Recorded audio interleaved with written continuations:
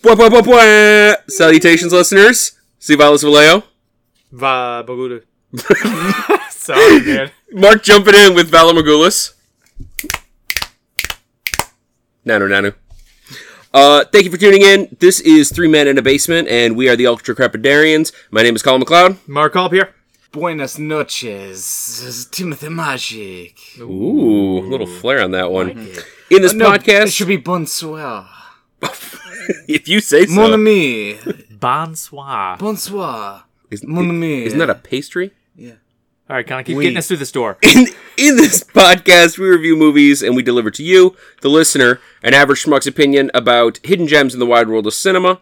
In the show, we try to target movies that are not absolute blockbuster smashes. We try and target ones that are also not so obscure that you couldn't get your hands on a copy if you wanted to. Instead, we aim for that delightful sweet spot right in the middle. Those movies that maybe you haven't seen, maybe you've heard of, maybe you've seen, but it was a long time ago and they deserve another watch.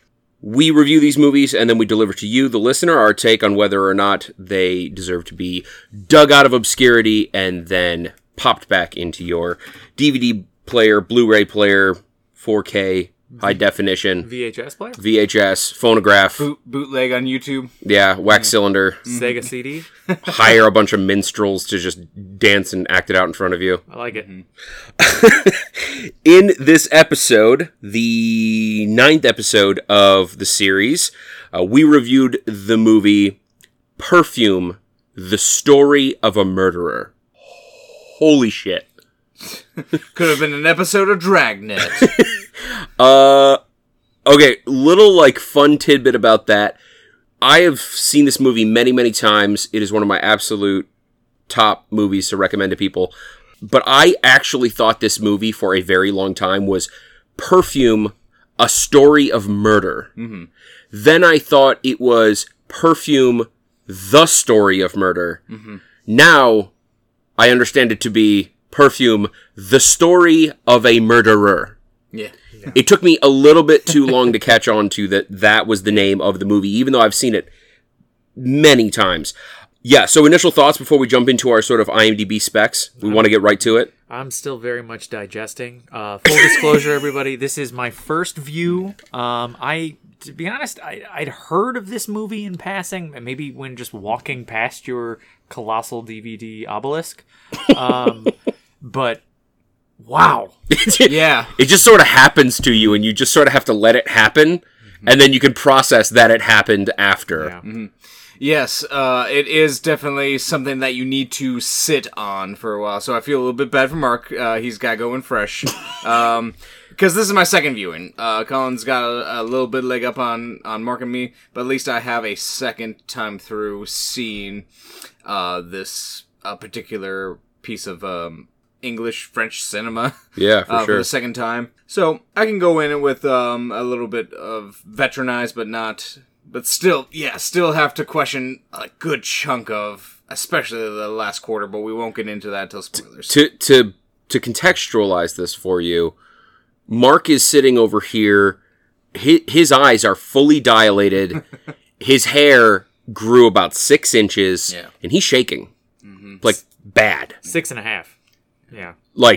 Tim and I have been passing him tambourines. We have been passing him protein shakes. Mm-hmm. Because that is the only use that Mark can serve right now. Yeah, and most of that's true. Most. You have to tease apart as the listener what is true, what is not. Meanwhile, we're gonna editor Matthew put in some tambourine sounds. We are going to move on to some stuff that is true, allegedly. This movie, Perfume, The Story of a Murderer, hit cinemas in 2006. This movie has a 7.5 out of 10 on IMDb, 2 hours and 27 minutes. That's a substantial runtime, and it does not drag. That is a healthy runtime that this movie deserves and needed, I think. Crime drama. How do we feel about that? Fair. That's fair. There's a good chunk of that in certain quarter of the film. I feel like if you had to peg it, that those are probably the categories, but at the same time, this movie's sort of it's a beast unto itself. Yeah. See, for me, when I hear like a crime movie or whatever, I envision a case unfolding. I envision an investigation. That's what I think. That's what comes to mind when you say crime. And there wasn't much of that in this. I mean, there was, I suppose, a little bit. It's tough with pairing it with a more of a period piece. It's definitely more of period piece is probably something that should be wrapped into that. I don't think that's like a standard category that IMDb has, but if they did, that should be on there. Yeah, even almost like a character study. I mean, like it's all about him and his and like getting into his mind. If you can. Yeah. There's times I'm just like, wow. This is not, NCIS, but which is kind of where my head goes when I hear crime drama. I don't know. That's just me. Yeah. No, I think the best way to put the classifications that IMDb has up here are probably it's the best they could do with the categories they had. Right. To harken back to a previous review, this is definitely no Citizen X as far as that subgenre goes. No, yeah. Citizen X hit it right on the head with crime and drama. Crime and drama and investigation. No, this is that just Perfume just skates the surface with that. All right, so this movie was directed by Tom Tykwer. Sorry, Tom. Tykwer. Mm-hmm. I don't recognize your name, but I feel like I don't recognize a lot of these directors because we're targeting sort of these mid-range films. But sorry, Tom, I'm not familiar with your work, but you did a hell of a job, buddy. Yeah. Stars in this movie, we've got Ben Whishaw. I've never seen him before in anything. He is the star of the film, and I think he knocked it out of the park. Mm-hmm. I think he embodied the character well, but I think we'll get into that a little bit later. We got a little-known actor, Dustin Hoffman. Yeah, I believe his name is. I think his only other role was The Conscience. That's it. Yeah, and Joan of Arc. Yeah. Oh my gosh! Wow, what a repeat actor! Yay, go us! Yeah. Dustin Hoffman, you probably know from The Graduate, from Hook, from Mr. Megorium's Wonder Emporium. If you're a younger listener, Schwier, maybe. Oh, so good. Schwier. Oh, so good. I got the chills. Yeah, you know who Dustin Hoffman is, and if you don't, familiarize yourself with his body of work because it's amazing and substantial. Because he's not Richard Gere. Yeah, thank us in the emails. Another big name in this, we had Professor Snape, or, Alan Rickman. As you may know him, Mr. Alan Rickman, R.I.P., the late. The late great. Everything that this man touched that I've come across has been gold. And because he's no exception. What did you like him more as? Did you like him more as Snape, or did you like him more as Hans Gruber? Oh man, I liked him more in Galaxy Quest. Oh, yeah, didn't think I was going there. But Dr. Lazarus. So good. But no, by Grabthar's hammer. Shall have revenge. No, but seriously though, everything that he does, I really enjoy seeing him on screen. I liked him best as Metatron. Ooh. Okay, by the way, Galaxy Quest and Dogma are both on our list, yes. So we will definitely be tearing those up here pretty shortly. Anybody else that we sort of recognize in this film? I didn't see anybody else that I can think of off the top of my head. No. A lot of sort of unnamed people, which I think helped this film along a lot. Let's get into the description of the movie. So IMDb has this as Jean-Baptiste Grenouille, who's played by Ben Whishaw, born with a superior olfactory sense, creates the world's finest perfume. His work, however, takes a dark turn as he searches for the ultimate scent. Yeah, that's the nuts and bolts of it. I think that's pretty well crafted. This is the movie that, like, if you know something about it, you don't really want to show your hand. You just sort of want to let somebody see it for the first time without giving too much away. And I feel like that crafts it really nicely in a way that you know what the movie's about, but it doesn't give it doesn't give away the secrets to the movie. Yeah. No, yeah. And honestly, I think with this specific movie, and this isn't giving anything away because we haven't gotten into spoilers yet, it's a movie almost meant to make you feel things. It's meant to make you experience things. It's meant to like put you through something. I think even if you were to just describe the whole movie to somebody, you wouldn't do it justice. It's almost like a Dunkirk or something that is. I mean, obviously we're going to talk about it in the intangibles section here, but like it's the atmosphere, it's the life that's breathed into this movie. I think for me, again, I'm still digesting it, but it wasn't so much the plot or the story that jumped out to me. It was the experience. I think one thing that I think you might be driving at, and that I would agree with, is personally for me, I don't think there's anything else out there quite like this film. I think it's very much a work unto itself, which is very unique, especially in modern cinema. I don't think you need to be a film fanatic to know that we are living in the age of reboots, sequels, prequels, and adaptations, and it's exhausting. Mm-hmm. So to see something like this crop up, I mean, it wasn't yesterday, but 2011? 2006. Sorry, 2006, my bad. Second youngest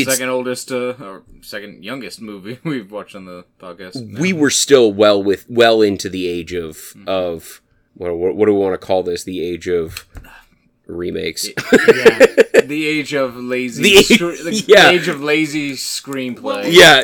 The golden age of dragging your feet. Right. Yeah.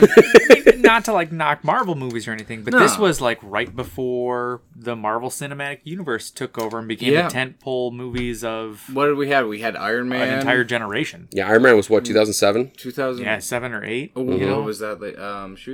So this was right there. Right there. They had gained a slight foothold with the X-Men movies. A little bit, yeah. And Spider-Man had some marginal success. Mm-hmm. But they hadn't really crafted the modern MCU until the first Iron Man. So yeah, it definitely stands apart, and I dig that about it. So I'm showing my hand a little here. We're going to jump into recommendations. Mm-hmm. I recommend the shit out of this movie to anybody I feel who can handle it. Mm-hmm. And I think that's the best way of putting it. It's a very intense movie. It's a movie that is not for the faint of heart, and it's also not for, I would say, not for younger audiences. But if you are an adult and you are looking for something you haven't seen before, and you are looking for an amazing film that there was a lot of time and energy poured into, this is the movie that you need to see. Even if it's not your favorite movie ever, I don't think anybody can get out of this movie not respecting it. And I think that's important. So yeah, I'm way, way, way over the 50% mark with this movie. Tim? Gentlemen, I think the first time in my life, I am just below the 50% mark. I don't have confidence in general audiences being able to walk away from this movie, or even finish this movie. I think they'll get to about the point where the tone shifts for like the second or third time of this film, and they'll just turn it off. So, unfortunately, for general audiences, nope, I don't recommend it. For cinephiles, absolutely. Stay through it. It's a trip. You're gonna have some questions. You're gonna have some head-scratching moments.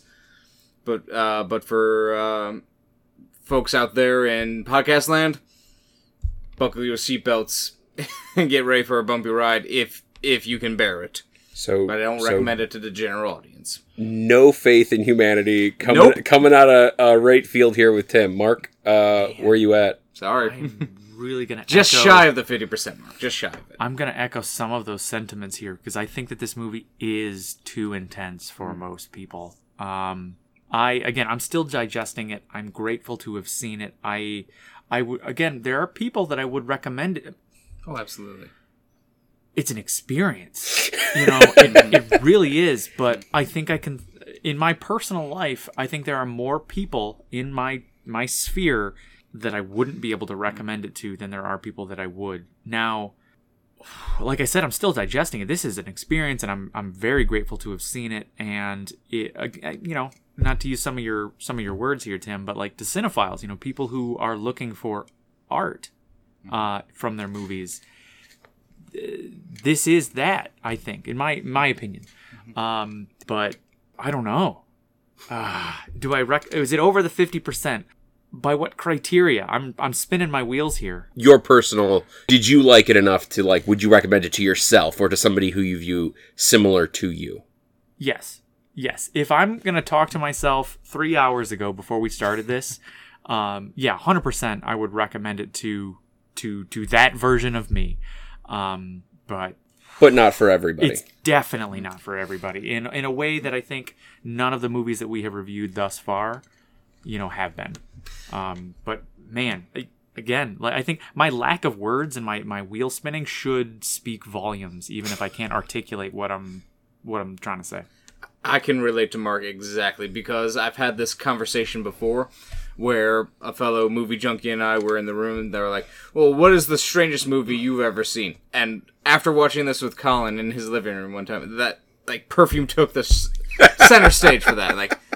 I can't describe the ending. The IMDb sums it up pretty good for just the tip of the iceberg, but the the execution of this movie, I can't make it manageable for general audiences. I just can't do it. Yeah, There's no words for it. And it's not just that it's this B movie that's just no. bonkers off the wall, that you can't It's very describe. well shot, yeah. And It's- all that good stuff. It's very well made, and it's almost because it's well made and it's so unique and rich and weird and So I think what we have here at this point is 3 people in the room who love this movie. I think dig it. everybody has a general understanding that this is the kind of movie that maybe not everybody would be into. So I think what I would say to our listeners at this point is, if you are unsure, feel free to stray into the spoiler territory of this episode. You'll get a better flavor for what is going on, and if it's the kind of thing that you might like or not like, and then maybe make your decision from there. I think if there's any part of you that wants to see this movie just based on what we've said so far, turn off the podcast and go watch it before you listen to the spoiler section, because the movie is enhanced by your lack of knowledge. So, with that being said, are we ready to move to spoilers? yeah. Hang on, you said this movie is enhanced by your lack of knowledge. Like that. That's a good description. That little snippet. This movie is enhanced by your lack of knowledge. I went into it not looking at the cover, not seeing any trailers. I knew nothing going in.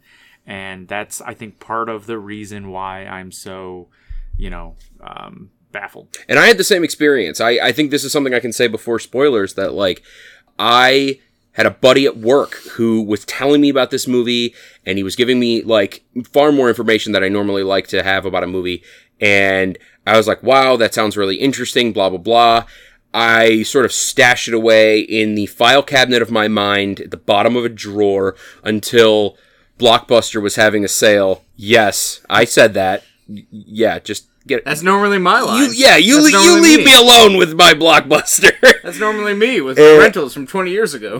And so Blockbuster's having a sale. I find just the disc, not even not even the packaging. And So I was got my like, copy of Coraline. I was like, oh, Daryl was telling me about this. I gotta pick it up. I bought it on a whim. I watched it that night, and I was in the same position as Mark. I had a disc that gave nothing away.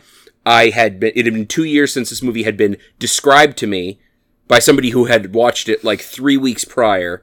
So, I was not very well versed in what I was going to experience, and it was a happy experience, at least for me personally. So, let's track here a little bit into spoiler territory. Blah, blah, blah, blah. Spoilers! Spoilers! Wow, that was obnoxious. You had an air horn, a drunk goat getting violated, and you had Tim, who I think had a closed head injury. Thank God we have the ability to edit. No, leave it in there. God Leave damn it. God damn it! We need to know. I stick by to my You're what? non-PC jokes. Well, at least he knows. Yeah, I know. Okay, let's spoil the shit out of this movie. All right. I want to start off here. This is Shit out a of this dirty fucking movie. This is a it's gross. filthy. It is a gross, disgusting movie. Oh yeah, you thought Les Mis was gross in the opening? Nah, this takes it up to 11. Yeah, but it's gross not in a way that your standard human centipede or teeth is gross. It's Nope, everybody still has clean teeth in this movie. It's okay. It's a natural gross. no, yeah, it is. It is Dirt This- under the fingernails and fish markets and tanneries. Everything showing is life. filthy. Yeah. Yeah, this is, I believe, I mean, granted, full spoiler alert, I was not alive in the 1700s. Oh, baby Mark! But you don't want to be, trust me, buddy. This is what I would imagine is probably what it would be like. It's dirty, it's gross, no one showers, no one... It's It's graphic. basically the exact opposite of your standard spaghetti western, where like it's supposed to be depicting like the Wild West and like all the streets are clean and the cowboy comes in with like pressed clothing and coiffed hair. Like it's the opposite of that. It's like this takes place in the streets of Paris, or it opens in the streets of Paris, and it is fucking disgusting. Yes. There is shit literally running in the streets. There are like piles of guts everywhere. on the streets. People are puking. People are shitting around corners. Like everybody's hair is messy. Yeah. If they have a wig on, great. But if after that takes it off, it's like ugh. all their hands are just like black with filth. Ugh. But yeah, even though there are some scenes that like underscore that, where, you know, like you were saying, there's some vomiting and shitting and yada yada. But everybody You know, flosses, so it's okay. Yeah. Even when they're just panning over the audience and they're not doing anything that is like viscerally disgusting, their appearance is disgusting. You know, the glistening of the grime, you know, it's so tangible. It's so well captured. It's like that. It's that attention to detail that I think makes this movie great. Is like, I truly believed that they sent a letter to every extra and said, do not shower for 3 weeks before showing up to film this movie. Because it looked like that. I have to give it a nod for not shying away from some dark shots, some shadowy, intentionally doom and gloom looking shots, some barns, some basements, stuff like that, candlelight. They definitely didn't shy away from that, from the natural daylight to the cellar internal light. I give them mad props for that they didn't skimp on like making people like half exposed. Definitely. Yeah. So let's start rolling with the overview, and we will, I think, pick up like elements of this movie that are just gets better and better.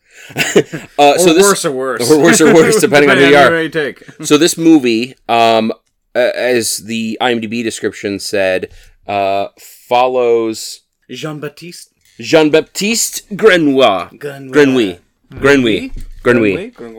And it literally starts With his birth. several moments before his birth. His mother is a fishmonger, and she is in the nastiest part of Paris, the fish market. And she literally climbs underneath her stall, gives birth to him, and then kicks him away with the intent of killing him. And then goes try to help. Dead, just leaving him for dead. Right. And she goes to help a customer, and the customer notices the baby because the baby starts crying, and she ends up dead as a result of trying to kill her baby. So she gets sent to the gallows. He gets sent to an orphanage. But very early on, it gets identified that smelling is his thing. I would also like to add a note that this entire movie, we totally forgot to mention this. This entire movie is narrated by John Hurt. Yes. And John Hurt, Alien, V for Vendetta, take your pick. John Hurt is absolutely incredible. And he does an incredible job as narrator, really carrying you through the story and sort of filling in some of the details and gaps in plot that I don't think the dialogue could have captured. And it really made it almost feel... There were elements to it that like... almost like black comedy, you know, where, you know, we're in spoilers here. Every person that cares for him, I don't even want to use that word. Every person who he interacts with in any kind of substantial way dies after he leaves their presence, and it almost has this like comedic spin to it. It's not played as comedy, but the way it's presented, you know, it's like, you know, you just kind of, you know what's happening when he leaves their presence, and it's narrated in a way that's like, man, I'm telling a story, and it's, I don't know. He's basically Good Luck Chuck, but people die instead of find their soulmate. Yeah, that's good. Yeah, and God, I love John Hurt from the day he was born to the day he, you know, left this world. But man, sometimes he takes me out of the movie, though. I do love. I want to preface, like, you know, going again. prefacing for spoilers ahead of time, one of his lines is my quote, so I do love his contribution to this movie, but a little bit later, kind of takes me out of it. See, that's interesting. I feel like it really helped weave me through the movie, but if that was something you were picking up, maybe it's something that some of our listeners will be sensitive to. So, after a beat, he is in this orphanage. The other kids do not like him. They sense that he's strange. They tried several times to kill him or to get him away. He is developing his sense of smell all through this time. He ultimately ends up getting sold to a tannery, which is... I want to say, like, hang on. He's not just developing his sense of smell. He is Clark Kent in Kansas developing his super sense of smell. Oh, yeah. I mean, he is very much true, able to true. smell an apple on the tree, a tree branch falling, the river 2 miles away, the toad in the river, the little eggs that they're laying in the river. Yeah, it's definitely presented like a supernatural kind of thing. It's very much above the normal range of a human or a dog or any other animal on the planet. See, I think that's interesting because, like, which is fine. I've actually like discussed this before with other people, and I feel like it's interesting in that it's definitely superhuman, but I don't know if it's quite supernatural, which Smelling is kind of things interesting. in a river? Smelling things in a river. I mean, when you for hear a human, like it's supernatural. For a human. For a human, it's superhuman, but I think there are animals in the animal kingdom that can, like a turkey vultures have, like the best sense of smell. They can smell things like miles away. Like foxes can smell mice underneath the snow When they're near it. And like, don't near-ish, but I mean, like, the whole, like, a shark can sense like a drop of blood in, like, however many... Sure. Yeah, and that is kind of what it's like. It's, he's detecting, a drop of blood from miles away like a shark. Yeah, basically, yeah. And, I mean, like, I will concede that it's right on the border there to supernatural. For human, it's way beyond human capacity. But... that I'm drawing a distinction here between what is supernatural versus superhuman. Yeah. He is, in the same way that Spider-Man may not be doing things that are like supernatural. He's doing things that are superhuman. Yeah. Sure. So a pivotal part of the movie, he's with the tannery.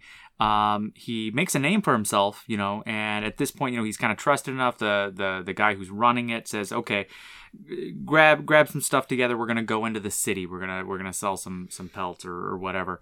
And let's also like take a moment to just appreciate how beautiful it was that a tannery is what was chosen as like the thing he was sold into labor for. Because like tanneries are notoriously smelly. Like they're the kind of place that would not only turn your stomach, but like, I don't know this for a fact, but the kind of shit that they use to like tan hides and stuff, that shit's got to just like burn up your olfactory system. I got to imagine that the person walking out of a tannery after 10 years of working there probably couldn't smell a fart if their nose was in an ass. Jesus, yeah. Well, yeah, they're processing and flattening flesh.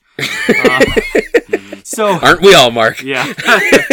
So he goes into town, and while he is in town, he's confronted with all these new smells, but most importantly, he smells a woman for the first time, and he follows her down an alleyway.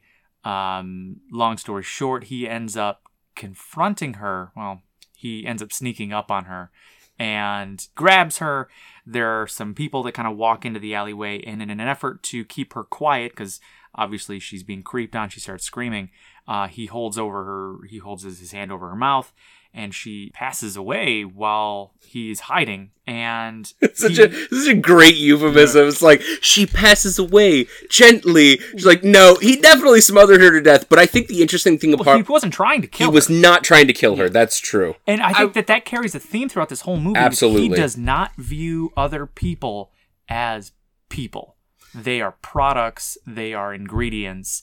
He doesn't feel anything when he kills her, and he is infinitely more distraught that her pheromones fade as she dies, and doesn't seem to care anything about her life that faded away. It's all about the scent. And a brilliant bit of acting, like, he looked genuinely confused. So basically, like, as Mark said, he like sneaks up on her, not because he's trying to attack her. He just wants to smell her, but that's really fucking weird, and people don't like that. So he's like right up behind her in the dark, in an alley, and she turns around, notices him, and starts to scream, and he doesn't want her to scream. Like, that's it. Like, he doesn't grab her because he wants to attack her. He grabs her because she starts screaming, and there are people walking by, and he doesn't want to get in trouble. So he, like, puts his mouth over her hand and nose, and then she dies, and when everything calms down, he, like, looks down at her, and he's just shocked that she's dead. It's like a Lenny and his rabbits kind of situation. That's a good way of putting analogy. it. Yeah. Yeah. And I love how this movie is shot because it does present itself as a pretense for romance, a pretense for suspense, and it subverts your expectations a lot of times because you're seeing him very infatuated with this French fruit teller, fruit vendor. Yeah. Comes back to her several times during the movie. Several times. In his head. He's very obsessed with her and like taken by her. So it's very shot in what would be a romantic or sexual pretense, but the movie really goes hard left with the execution of her. Yeah, he doesn't seem to have a sexual component to his existence. Which is brought up several times by the narrator and is ultimately sort of tied back to this person led nothing more than a life of nothing less rather than a life of brutality. I mean, he literally was kicked away by his mother seconds after he came out of her in an attempt to kill him or in an attempt to ignore him and deprive him of love. I mean, like, that was his fucking entry to the world. Then he just basically tries to get, like, people try and kill him his entire life. He gets whipped and beaten and starved and a very savage life, and as a result can't love anything. Yeah. So he, again, and I don't want to linger on this one scene for a while, but I think it's really important to the movie, is he's trying to, he's sniffing all over her body. He tears her clothes off, again, not in a sexual way, he's like, almost like he's trying to absorb her essence. And he's sniffing her body, sniffing her, her stomach, her leg, her arms. And you can tell that, like, as he's doing this, he seems to be getting less and less of what he's after. He actually uses his hands and, like, scoops at her skin to try to, like, get her smell. And it's just, it's leaving. And you can tell that he's, distraught. He's very distraught that he can't smell her in the same way. And that is what kind of kicks off his journey.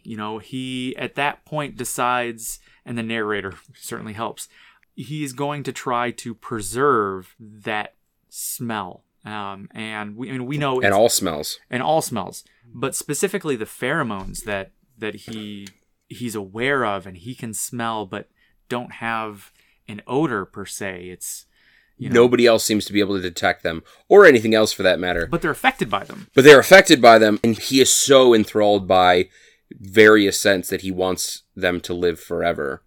So he ends up, inadvertently, through luck, getting assigned a delivery to a perfumer played by Dustin Hoffman.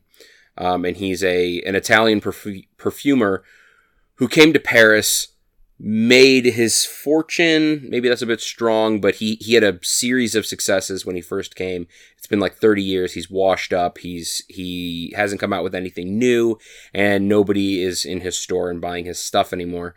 So after this delivery, he basically convinces Dustin Hoffman of his skill. And then after he has convinced him of his skill, it's a short throw to say Dustin Hoffman hires him as an apprentice, or as a journeyman, and starts to teach him how to mix perfumes, what goes into them, how to distill essential oils, which is like one of the major techniques for capturing smell. And then also in this, a really sort of important plot point, Dustin Hoffman in this lesson gives him a description of the three components of all perfumes. The three chords, yeah. He says it just like that, like the just like chords in music, or just like notes in music. Perfume is a symphony and it's a harmony, and there are 3 major chords. There's the head chord, that's your first impression. It lasts a couple of moments. The heart chord, which is the theme of the play, I'm doing air quotes right now, that is basically what the perfume is about. And then there is the bass chord, and that is the chord that will stick with you, linger for days. That's the one you'll dwell on. And he sort of explains this to him, and then tells him this legend of an Egyptian tomb that was opened where there was a perfume that had a 4th chord that nobody knew what it was, but legend has it that when it was opened up, everybody on Earth stopped and thought that they were in paradise for a moment. And it's a very defining scene, and it's the scene that actually causes him to set out to create his own 3 chords with a 4th chord of new smells. For what purpose, who knows, other than to preserve and to mix and to, Well, that was one of the things, I mean, I don't want to say that I related to, but I found, interesting is he wasn't in it for money. He wasn't in it for fame. It was a project. It was a mission. It was his calling. It was his destiny. It was something, it was greater than himself. I really felt almost like he didn't have a personality. It was all drive, Their obsession. Yeah, he gets beaten down, criticized, tortured throughout the movie in various ways. And I never felt like any of it meant anything to him, because ultimately his calling was greater than anything that anyone could do to his body. Because his mission was more important than all. Yeah, Jean-Baptiste is a very tough protagonist to follow, if he even is that, because his sole mission is to trap essence, which is very, in his time and age, both beautiful and deadly. The flowers are killed to trap the essence of their scent. We're in spoilers now? Oh, yeah. The women he kills are trapped in the essence so he can complete his mission. There's no relatability to that. I don't know anyone who wants to set out to complete a perfume. No, not in his methods are relatable. Yeah. But his singular vision, was something that I found his call to action. And I think what what you're saying, Mark, is that's the beauty of this movie is it really showcases a character who has only one thing on their mind. And it's not like people are in his way and get out of my way or I'll kill you. People are the objects that he needs in order to do his thing. And there's nothing more to it. There's no sexuality involved. There's no I can also rob this person. It's I don't give a shit if you are dripping in gold. I want your essence. And if that translated to a different object, people would relate to it a lot more. And I think that's why they set the stage with the delivery of flowers. You've got 10,000 rose heads that are sitting, that are going to be boiled down into essential oil. Nobody gives a shit that you just killed 10,000 roses. People don't care about that. And he feels the same way about people as we do about those roses. He sees them as just a means to an end. A means to getting the oil that he needs and wants. Yeah. And that's really interesting. There are not a lot of movies where you have a protagonist, or an antagonist for that matter, whose singular vision drives them to a state of whole independence from other people's state of being. Yeah. It's totally isolated, which is really incredible. Yep. Go ahead. It's very peculiar. There's been plenty of movies that have shown us the perspective through the serial killer, but I don't think many of them hit the narrative through this lens. Yeah, right. Nearly as much, not nearly as subtle, I should say. Yep. So in the interest of kind of continuing, and not stalling here. So Dustin Hoffman's character, he learns everything he can from him. He leaves him. He goes to this new town. And his mission at that point is to figure out how to distill what are essentially the pheromones of another person. And there's a lot of trial and error. And he eventually finds this process where he is able to preserve those pheromones. And at that point, it turns into it's not a montage, but It sort of is, yeah. I mean, it's like Little bit. like a dark montage. I mean, like, when you say montage, people think, like, Music Stallone, like, running through, like, Punching snow things. with, like, fucking, like, an axe on his back. But this is, I mean, in the traditional sense, this is a montage, yeah. It's just a really dark one. yeah, he's killing women, all attractive women, specifically almost for that reason, healthy, 20s, whatever, it doesn't matter. And through this montage, I mean, the score is, like, I mean, the score through the whole movie is just fucking amazing. yes. It is super dark. It is super, like, grandiose and operatic. Is probably the only way to put it. I mean, like, and I say operatic because there are literally, like, fucking opera singers singing in the back sometimes. Oftentimes they'll have, like, an entire choir in the back, like, bringing you through this movie. Like, you feel like you're riding on a ship. It's so driving to your emotions. You feel like you're bouncing up and down, mostly down when you're watching this movie. It's incredible. Yeah. Amazing score. Yep. So eventually he gets everybody, or he gets almost everybody that he wants. There's one final woman that he's after, and again, it doesn't happen in a scene, but ultimately he procures her essence, and it kind of culminates to this scene where he's captured, and this was a scene that I had an issue with, and I don't know how much I loved it. Maybe it was important, to the character.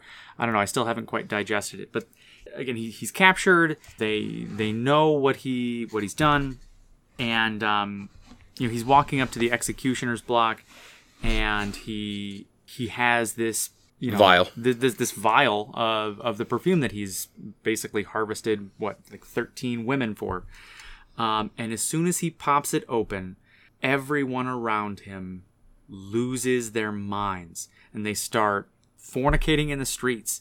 Literally, an entire group of what was probably 500 people start fucking in the streets. 500 is like It's like a lot. 5,000, like 10,000, like Yeah. fucking just No, massive that many. orgy. Yeah. I mean, yeah, it was an entire courtyard full of people. Yeah, there's a lot of people, including The bishop. the bishop that was proceeding over the execution. Allegedly.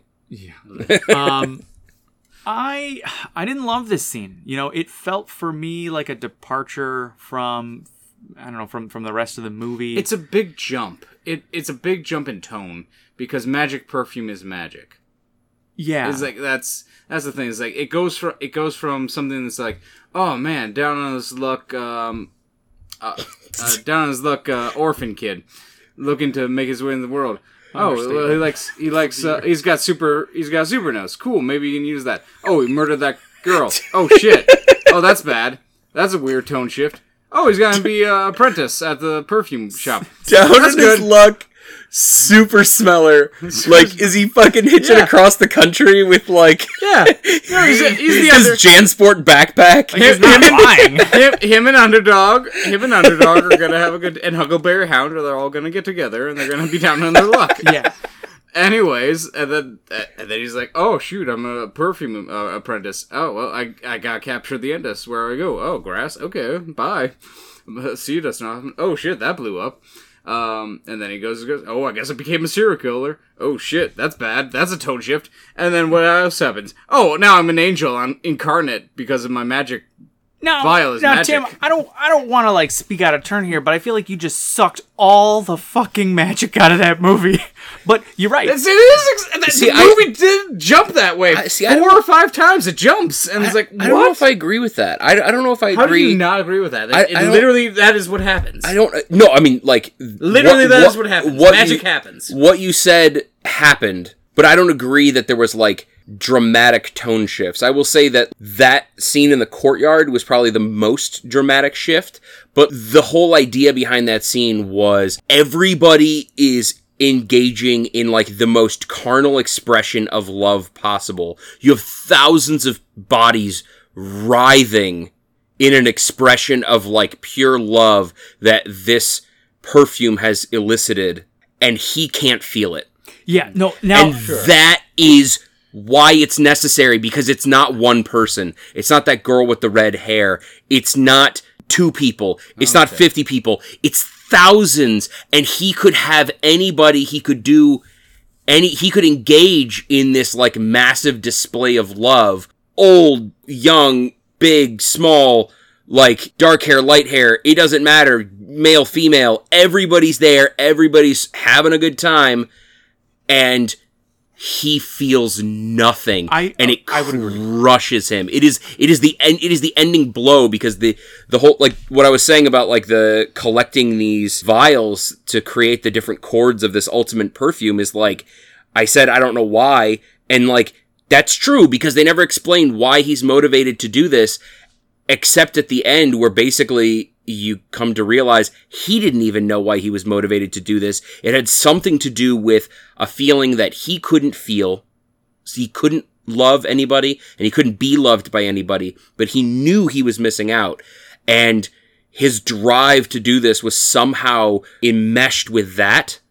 And this scene drove the point home that, nope, even with a perfume that could literally conquer the world, you are powerless to change the fact that nobody's ever going to love you, and you can't love anybody else, which is crushing. I will accept that viewpoint. You know, if you look at the courtyard orgy scene as a tool to help underscore his inhumanity, you know, when all of that stuff is going on, you mentioned he's crushed, but he stands there and he's looking upon his creation, more or less. You know, he made this happen. He's crying. You know, you see tears rolling down his face.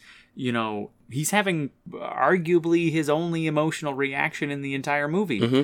And I think it was, you're right. I think it's because he can pull this out of everyone, but again, he can't, it's out of his reach. Mm-hmm. You know, what's the point in conquering the world if you can't feel it, if it doesn't do anything for you? And while I would say that this scene is definitely like a big tone shift in the film, it's necessary because the beginning of the film, the first like 90% of the film is so dark. And like this scene had to be basically, it had to be light and it had to exude love. And that's for the first time ever, he's wearing a primary color. He's wearing a blue suit. Yeah, it basically had to drive home that like, hey, we're not talking about like guts in the street anymore and like horrible things and death and people getting murdered. We're talking about the theme of this particular scene is love and jubilation. And that's definitely something that... Is that the arc of the scene? Because it feels like more like manipulation and fornication and lust and base human desires that our character can't even feel either. I think I was closer to that, but I see what you're saying. I think it is love, and I think like... You think it's love? Yeah, because I think like that's what they're driving home when they're talking about like... he was having a discussion with Dustin Hoffman at one point in the film, and he said something to the effect of like smell is like our way of understanding the soul or something like that. And like in that phrase, you're basically capturing the notion that smell is such a base sense that allows us to sort of express love and gratitude. And it's the kind of thing that elicits emotions unlike any other scent. And now, I have to please pardon me for cutting you off, Colin. But I have to do a hard stop on that. Like, smell makes me think of my grandmother's cooking that I will never have again. Smell makes me think of family dinners at Thanksgiving and maybe a passionate night with a person that I love very deeply. Smell does not make me forget the murder of my daughter. Smell doesn't make me forget. Well, that's the suspension of belief. Exactly. Like, this isn't a biopic. Exactly. That's where again the tone shifts again. Where it's the supernatural. Where it's the supernatural super sniffer who can manipulate, and now he's reached max ace level 5,000, where he can be like, now I will make everyone love me. No, but I think he's an angel. That's present through... He's an angel. What do you know what a fucking angel smells like? That literally cannot be defined. Literally cannot be defined what an angel smells like. So why the fuck would Alan Rickman suddenly forgive him. That's true. That's true. And I think that is So where... that's a bigger leap in the 4th chapter. I'm sorry. Yeah, and that's where like I think the magic element comes from. Exactly. So Perfume magic is magic. if you have to have that suspension of disbelief, and I think that there is definitely some supernatural elements to like the first, few acts of this movie, but this final one, it really just kind of drives it home that like everything that he was doing was culminating to this point. And if you're not on board, I mean, you're right. He confesses to murdering this Alan Rickman's daughter, and Alan Rickman, he sees everyone falling apart, having sex around him, and he rejects it, and he says, "I know what you did," and he approaches him. He walks up to the block. He has a sword in his hand, and once he gets close to the character, he drops his sword, and he forgive me, and all of it kind of washes away. I see where your point is, and how it might seem like it betrays logic and reason. But it really just kind of underscores the supernatural element of this. Sure. I do also it's that pinch of disbelief. Yeah, and I do also almost, I almost want to get semantic here and take issue with the use of the words magic and supernatural, because they sort of elicit a Harry Potter type conjuring something from nothing. It's literally a charm potion. I feel like he literally made a charm potion from dead hookers. I feel like it's an extension of things that are already there. People have a sense of smell. Some people have a better sense of smell. Animals have an incredible sense of smell. He's teetering on the edge of an animal sense of smell. Smell he's got a can magic traveling apothecary kit where he could boil the essence of Alan Rickman's daughter. Yeah. Why does he have smell that? can elicit emotions. It can elicit strong emotions. Yes, it can make... I've seen people cry because of smells. Yes. It's just one step beyond that. It's not like he unsheathes this potion and the world collapses into a black hole. No. It's one step beyond what actually happens in the real world. It is a suspension of the power of smell. The whole movie is about smell. It's completely reasonable that they would take it to these levels. That's the theme of the movie, is smell right beyond where we think it goes. You're supposed to be the duddard in the fish market in Paris who doesn't know their ass from their elbow when it comes to smell. He is this genius savant that can smell things thousands of feet away, that can discern between all of these various scents. That's what you're going into with this movie. So I don't want the listeners to walk away thinking that he's got a magic potion that's boom, you're green now. Boom, but those boots are walking by themselves. And it's Colin, I have to push back a little bit. Yes, our character is well established that he is the Superman of smell. Smelling from the top of the mountain to the bottom of the sea, he can fucking follow horses after a day's journey. This is how good he is. He walks like a man, but he can follow horses after a day's journey to find the woman he's gonna murder. He's a Superman. And when Macy's pops a new fragrance, sample, not everybody in the mall goes fucking orgy mode. But that's the whole point. Again, that's the whole point. It's more than one step beyond, though. It's more than one step beyond. It's 12 steps beyond. That's the whole point, though, is two things that you got, wrong there. One, the perfume is different than other perfumes. Right, because it's made of dead women. And I love smelling corpses. And two, the whole Macy's thing, that's exactly what we're talking about. There's other perfume in this movie. Yes. And it doesn't make people go into orgies. Because they made it right, and not out of dead women. I think they used lime. Yeah, lime and a little bit of orange blossom. So I think put the lime in the coconut. Drink it all up. What we've been underscoring here for the last 10 minutes here is that this scene here at pretty much the end of the movie last 15 minutes. Yeah. Is the divisive one of the movie. If you're not on board with it, it's gonna pull you right out. And if you're on board with it, it's gonna underscore many of the reasons why you enjoyed this movie. I think you're going to focus on the tears that he was having and his disconnection, or his disconnect to humanity. and his experience, or you're gonna feel like it's a magic potion. And I can see both perspectives on it. It's really divisive. Again, carrying it through so that we can kind of continue on here, because I think we're already about an hour or so. That scene kind of plays out. He basically just walks out of the city because everybody, including the bishop, is naked.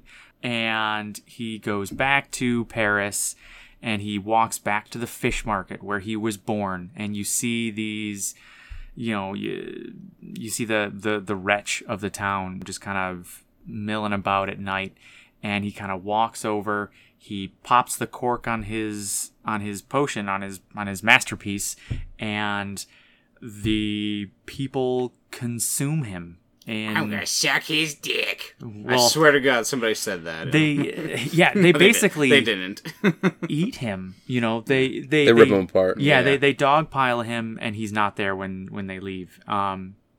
And that's kind of how it ends. Yep. Yeah. This movie is absolutely gorgeous. It is. Every scene in this movie is like a fucking painting. Mm-hmm. It is so well lit. The colors are amazing. Like, the scenes in the city look like it's either like Brahm or like Rembrandt. Like, it's either something horrific and dark and gothic and brutal, or it's so well lit and so... Like, it's basically like everything's dark and then the characters are lit up like a fucking Christmas tree. It's incredible.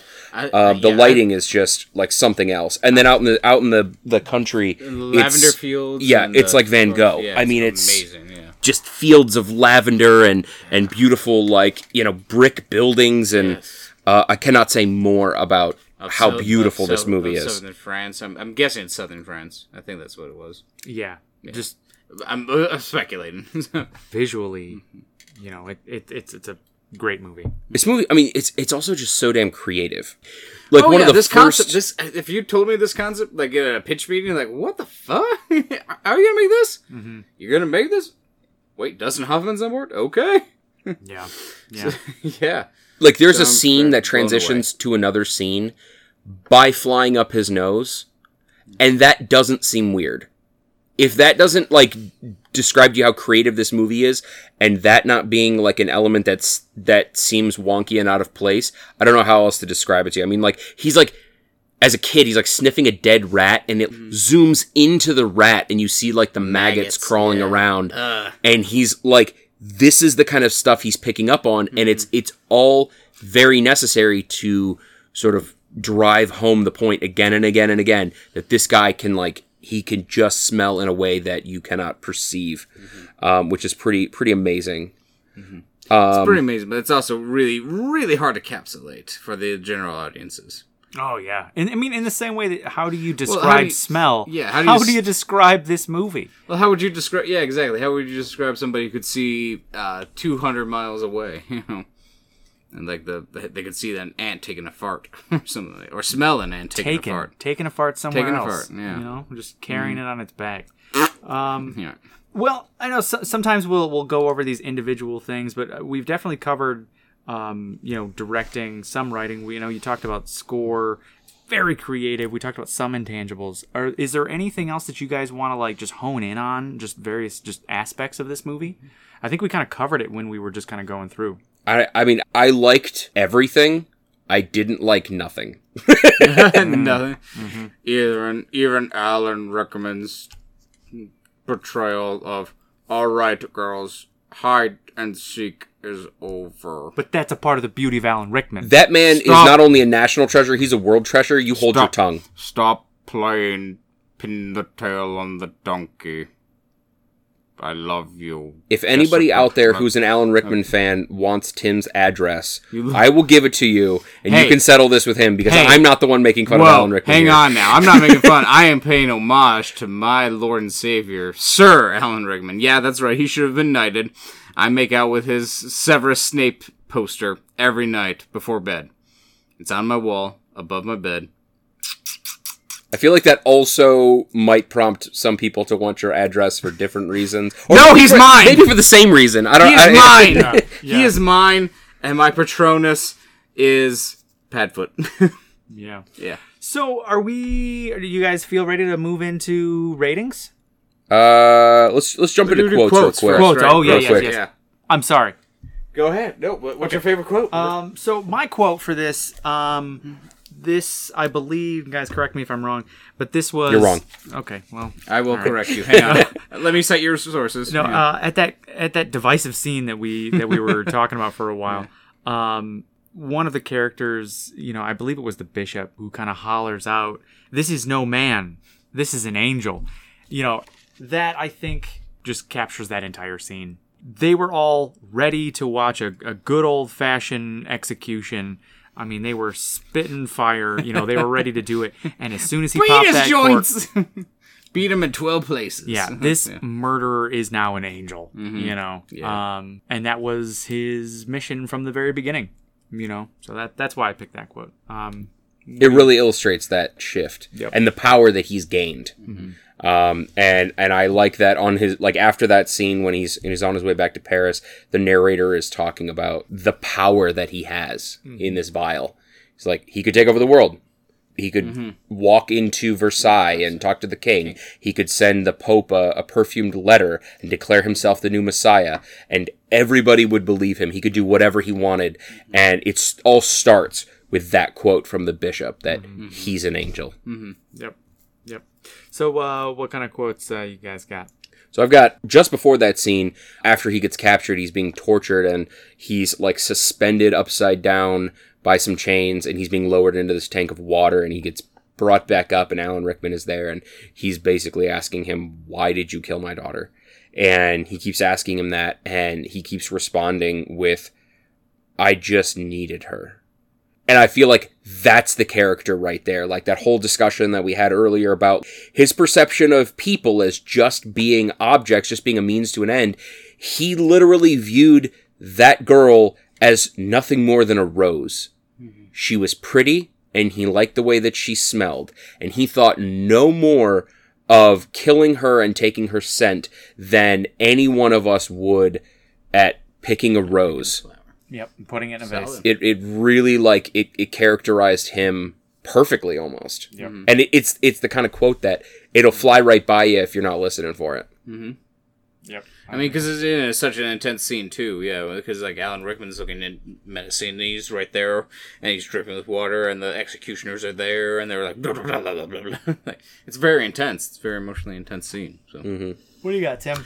What I got, I'm glad you guys went first, because mine goes all the way peeling back to the beginning of the film, where he has just committed his first victim's absence of life. The young tangerine lady, the young lady selling her fruits. That can mean multiple things. What do you mean by that? She's looking to just make her way in the world, and he is obsessed with the smell of her pheromones, hair, body, odor, everything. And after the strangling that Mark had described earlier, so this is less than 30 minutes into the film, I think. John Hurt comes in and he gives this amazing explanation. It's like, never again wanted to lose that sublime beauty. And that encapsulates the motivation of this serial killer in the making so perfectly at the start of the film. That's where the great tone shift happens finally. That's where you know where you're heading with Jean-Baptiste. Do we want to jump right into ratings? I'm ready. I'm ready. Are you ready to rock and roll? I'm surprised you're ready, Mark. This is a lot to digest. Yeah. You ready, Mark? Hit us with it. All right. I think I'm going to give this a 7.1 rose heads. 7.1 rose heads. Wow, I appreciate that. Of all of the elements of the film, so few of them are actually Beautiful. beautiful and nice. I appreciate that you went for rose heads. Well done, sir. Good job. It was an element. Mark is the classiest of all of us. He wears tails to these recording sessions. Yeah. Tim and I are in sweatpants and a t-shirt, and Mark is he's dressed to the nines. I have bow tie and tails. I have a t-shirt on underneath that says, "Where's the beef?" Yeah, I'm even wearing underpants. Whoa. Wah, wah. Leave the silence in there. All right. We're gonna put in some crickets and post. Okay. What kind of rating you got, Colin? Okay, so I fucking love this movie, and I am particularly sensitive to movies that I feel like the whole purpose of this podcast is for movies that people probably haven't seen or maybe they've only heard of and stuff like that. And I feel like this movie is one of the best examples of that. So extra props to it for that. Plus, just everything was executed so well. It's so beautiful. It's such a creative movie, and it's so far apart from everything else that's come out in the last 20 years. So I'm going big on this. I feel super comfortable with like a solid 8.7. This is the important part. This is the important part. 8.7 women oils. Women oils. Women oils. You heard it first. No, there's 13 in the case. I don't know how else to oh put that. no, you're so short of your women oil. What happened to the other fraction of the vial that you were doing? Can you stop by the Walmart and pick me up What happened to your woman ninth oil?